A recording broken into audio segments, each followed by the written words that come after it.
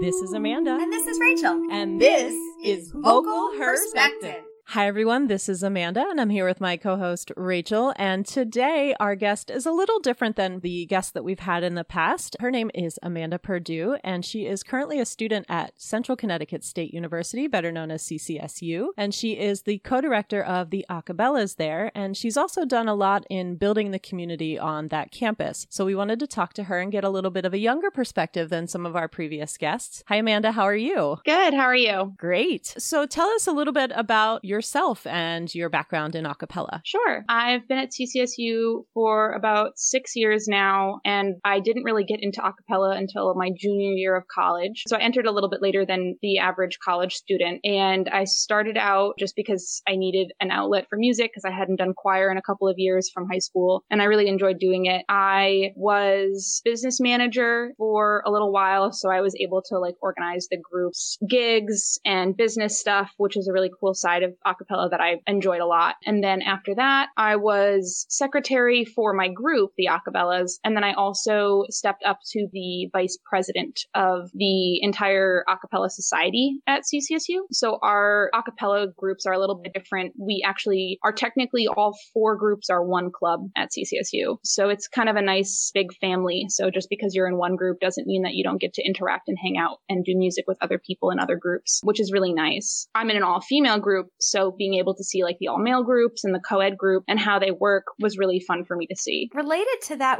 do you know how it came to be that way, that everyone belongs sort of under the same umbrella group? So how it worked was the society was founded in 2005 by the founder of my group, the Acapellas, Megan Laporta Sherry, and the founder of the all-male group, Divisi, Marcus Ruff. And they kind of just both really wanted to form their own groups, so one all-female, one all-male. And over the years after that, they kind of just added in other acapella groups because they started together. They both had common interests. So I think it was actually easier for them to start the club as one, as opposed to trying to compete with one another. Cool. That's really neat. Yeah. So I wonder then, have you had a chance to see some of the, in your time there, what are some of the changes that you've seen happen across the different groups in the campus? There's actually been a lot because I've been here for a while now. So this is technically my 5th year, I think, in acapella. And in the beginning, there was 2 all-male groups. There was no co-ed group when I first started. And then there was my female group and another all-female group. And over the years, we've seen a co-ed join. We've seen an all-male group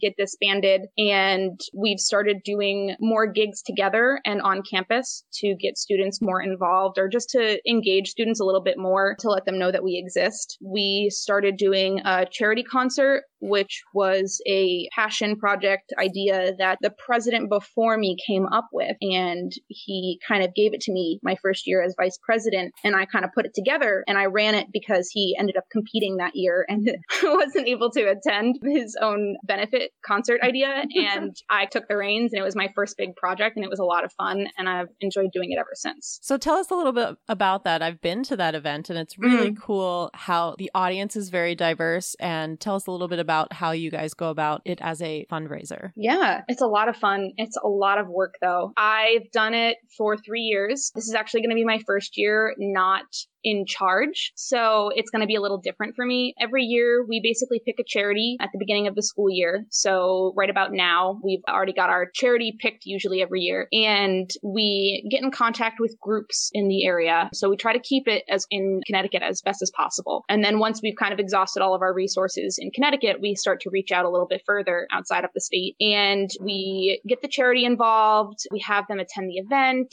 and give a little bit of a synopsis and just a little speech to the audience about what they do. They usually have a booth set up so people can go and get involved. And then a little bit different than probably your average charity concert, I would say, is the fact that at 100% of the proceeds from the concert go to the charity. So we don't make any money off of this event. And every group from CCSU performs and showcases themselves, along with all of the local groups that we can get involved from the state. And usually we try to incorporate some type of headlining group. The second year we had Musée, and last year we had Blacklight Vocals. Ooh. And this year I'm not sure who we're going to reach out to, but we try to change it up a little bit every year so that we can kind of like reach out to a different audience. But it's super family supported, which is really nice because our families love seeing us perform and they love helping good causes. It's such a different audience for us to sing and perform for, which is really nice. Cool. So. How do you go about preparing a set for an event like that? Since it is kind of targeted, but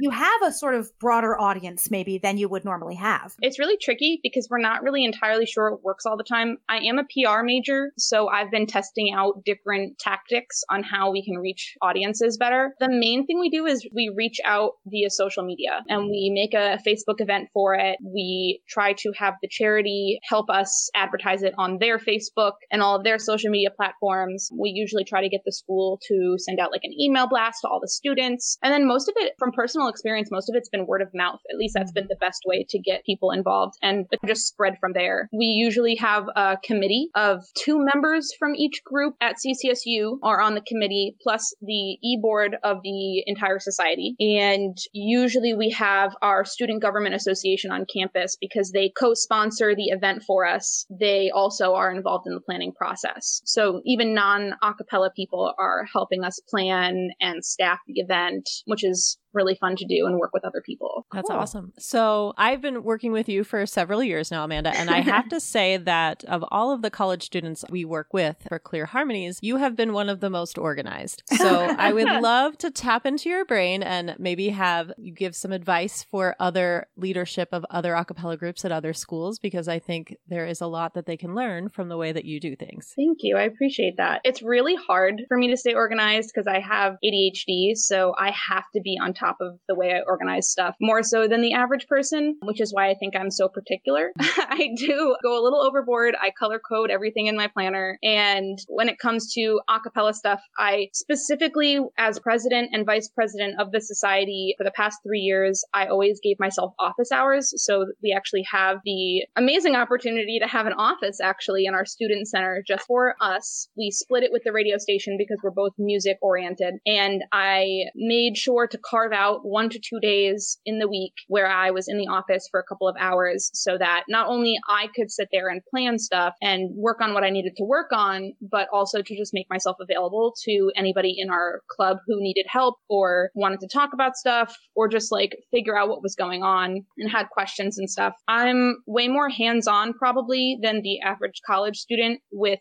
organizing and planning and just in general a cappella because it's kind of like a unhealthy obsession at times.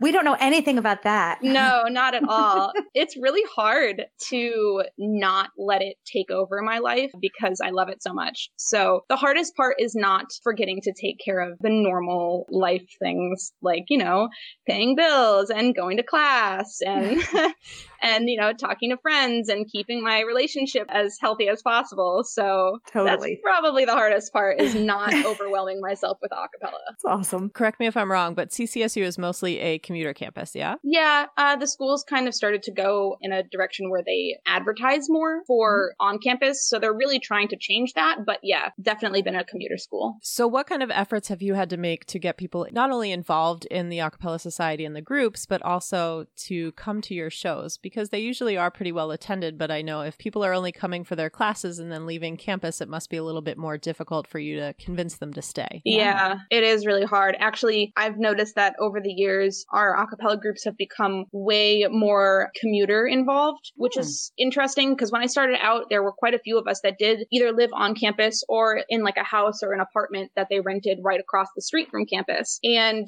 just in general, turnout for auditions, because we do have 4 groups and we do try to make sure everyone advertises equally. It's gotten a little bit more difficult as the years go on. I auditioned in 2015, fall of 2015, and I auditioned against 30 girls and only 5 of us made it in. Wow. And over the course of the last couple of years, the numbers have definitely dwindled. I think this year we had about, I want to say 15, maybe if we were lucky, audition for our group. And we were able to take on 5. It was a rebuilding year, so it was a little bit harder for us, but we were aiming for like 6 or 7. So rebuilding years are a little bit more pressure, but getting people to stay is really hard because our rehearsals are at night. And my group in particular is a little bit extreme. We do it for, a reason, of course, a good reason, but we rehearse Sunday, Monday, and Wednesday nights from 7:30 to like 10 o'clock at night. And getting the space on campus is a challenge in and of itself. And then on top of that, like not stressing our members out by keeping them past 10 o'clock has been a huge challenge because we have so much we want to do, and fitting it into one rehearsal 3 times a week is just kind of difficult. And we don't want to overworking people is not really the best way to go about doing it. So then you must have to be like super judicious about your time and how you spend it. Does that require planning? Like extra planning? Yeah, definitely. We had, I think it was maybe 2 years ago, our director at the time implemented essentially just the Google Calendar, where we planned out our entire semester using the Google Calendar, when we would learn a song, when we would start choreo, when we would do a dress rehearsal, all that stuff. And we like blocked it off in our Google Calendar using our director's email. So it was like an Acabella's email. And we shared the calendar with all the girls in the group. And since that's been started, I think that we've been a little bit better about how quick we are to learn music. And like when our gigs are is really nice because the girls can go into the Google Calendar and see like, okay, well, we have a gig coming up, here's what we have to do to get ready for it. And this year's been especially hard because we're competing, and we also do a concert every semester. So we learn roughly 6 to 8 songs for our regular concert. And then this semester or this year, we're also competing. So we're learning a complete ICCA set on top of those songs. And it's just, it's a lot. It's a lot. Yeah. So then what prompted you to add competition to the things that you guys are doing? Why now? Oh man, I've always had my heart set on it. It's been something that I've always been super interested in doing because I'm the type of person where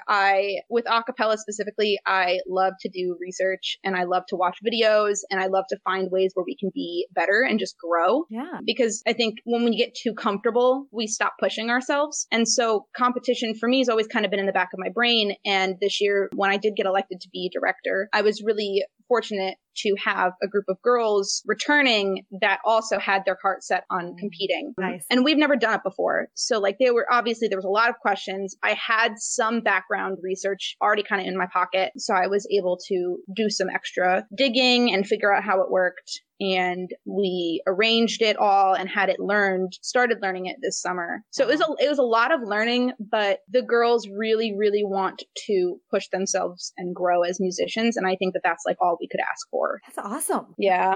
Rachel always looks like she has something to ask. So I'm like waiting for Sorry. No, So I know you're graduating soon, you're leaving soon.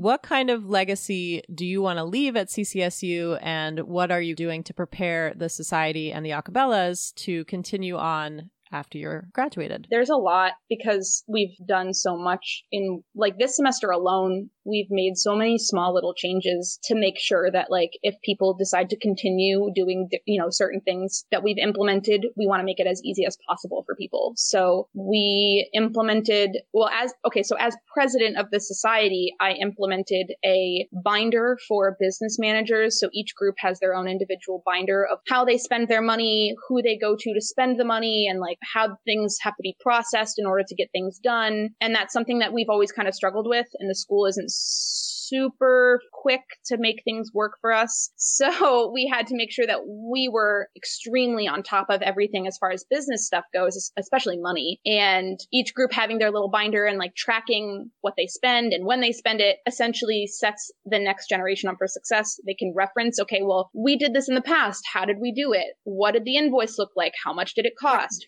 So stuff like that. And then obviously because I'm in one of the groups actively, I'm super particular about making sure it's, we stay on top of it. And I'm not president anymore. So like I'm able to use my last year at CCSU to focus and be a little bit selfish with my group the way I've never been able to before, which is really nice. So that's definitely one of the biggest things I think we've done. As far as making sure things get to continue as easily as possible, specifically with leadership, I have always said like, okay, in the beginning of the school year, our e-board should be super observant of who is willing to take on responsibilities and who who just in general has like a knack for leading and a knack for teaching and stuff like that. And I mean, already this year, we've noticed that at least like 3 of the new girls that we took on have the potential to be a future e-board. And so making sure that we, you know, subtly here and there reach out and say, hey, like, are you interested in doing this? Or, oh, you know, maybe, you know, we can include you and you can lead warm-ups one rehearsal or something. And like letting people do an experiment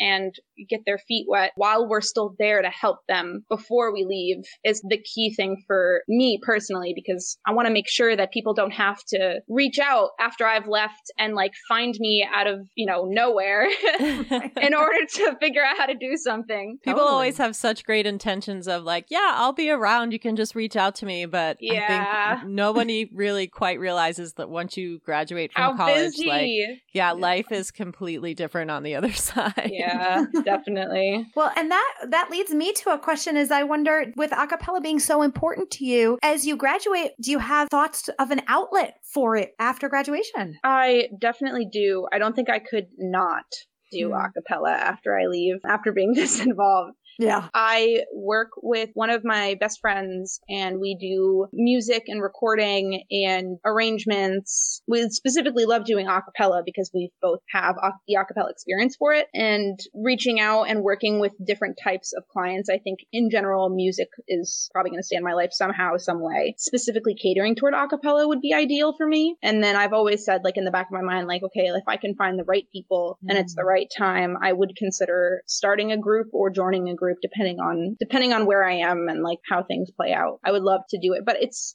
got to be something where it's like the right people and the right time, because I don't want to just do it and force something, you know. And I love working on it and I'm super passionate, and I want to make sure I find other people that are just as passionate as I am, because I can get a little crazy and I don't want to scare anyone away. So. It's not crazy. It's passion. It's passionate. Yeah. Well, yeah. Well, Amanda, thank you so much. It's been so helpful and interesting to hear your perspective on sort of continuing a cappella and making a society where people are focused on preserving the tradition. So thank you so much for taking some time to speak with us. Of course. Thank you so much for asking me to come on. I really appreciated it. Of course. And stick with us for next week when we have Sarah Yud on Vocal Perspective. So guess what, Amanda? What's that, Rachel? I have a milestone birthday coming up in February. Me too. Woo! My milestone, I'm going to share with you all. I am turning 45. And I am turning 40. These are big numbers. And what we want to talk to you guys about today is age and some of the challenges, and I think some of the good things that people are trying to do for people who have aged out of high school and college. This is true. And even like at my age, I'm still actively performing, but I see a lot of people that drop out either because they feel like they've aged out and it's like a kid's hobby and they shouldn't be doing it anymore. They feel like an outsider because all of the other groups around them are 20-somethings, maybe 30-somethings. Or they just have too many responsibilities in their life. And in contemporary a cappella now, you know, it's been around. It's been a very active thing since the 80s. So we're seeing people in their 50s and 60s now that contemporary a cappella is a big part of their life. Yeah. And while they're technically welcome in competitions, are they actually welcomed? Yeah, it's a good question. And I would like to just make a little bit of a caveat, which is I understand, I think we all do, that, you know, there are seasons to life. And that some seasons involve stepping back from maybe a passion and devoting some time to other things that take precedence. And that's, I think, not what we are talking about. That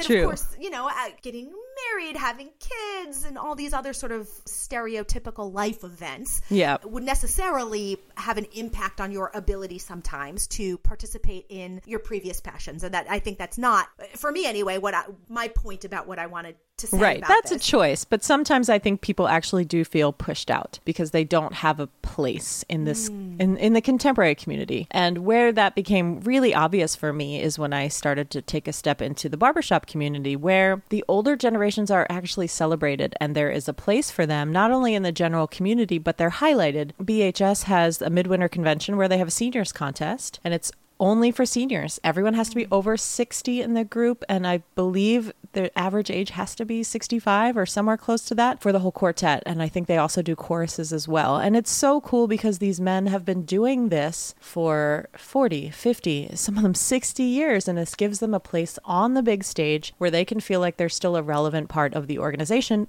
because they are. And I know in Harmony Inc. and Sweet Adelines, they're celebrating these women that have been in the organization for 50 years. I don't quite see that happening in contemporary a cappella. And I'm curious as to maybe your thoughts on how we can encourage that. I mean, I think that is definitely something that the organizations around the a cappella community are working towards, maybe struggling with, but is definitely on their minds. We talked in a recent segment about the ACA Open, which is specifically designed for groups that aren't scholastic, that are, I mean, outside of the groups that have won the high school and collegiate competitions, which move on, that the rest of the competition tends to be geared towards post-collegiate groups and groups that are outside of that scholastic environment. Right. But you did mention that they tend to be younger, and they do. Those groups often are in their 20s and 30s. But I have not seen many, or maybe any, groups with people in their 40s, 50s, 60s that are competing at that level. And I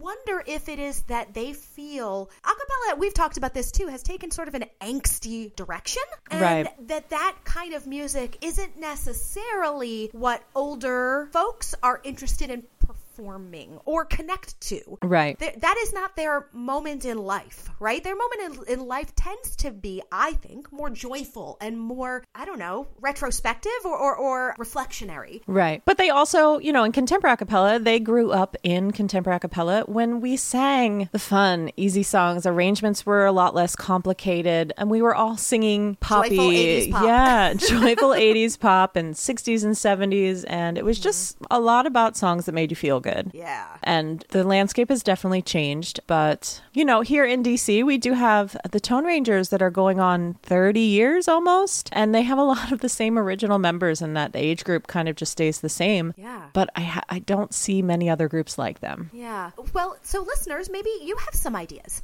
Why do you think that we don't see as many groups of a certain age performing contemporary a cappella, that they migrate in some ways, it feels like, to barbershop and to that sort of genre, that implementation of a cappella music? Yeah, get in touch with us. You can do that on all of our socials, on Facebook, on Instagram, on Twitter at Acaville Radio, or you can email us at onair@acaville.org. And I'll send you a nice little email back with a thank you. And that wraps up this week's episode of Vocal Herspective. Another huge thank you to Amanda Perdue for coming on the show today and giving us a great perspective of what's next in a cappella and how to best help your college's a cappella community succeed. Next week, we'll be here with Sarah Yude, who is the senior producer for Varsity Vocals. She produces all of the finals, including ICHSA, ICCA, and the ACA Open. And she has lots of great things to share about that organization and her experience in a cappella. We do hope that the issues that Rachel and I discuss at the end of each show are giving you something to think about. We'd always like to include more of your thoughts on the show, so if you have an issue you'd like us to discuss or you'd like to come on and discuss it with us, please email us at onair@acaville.org, and we'd love to have you on the show. See you next Tuesday.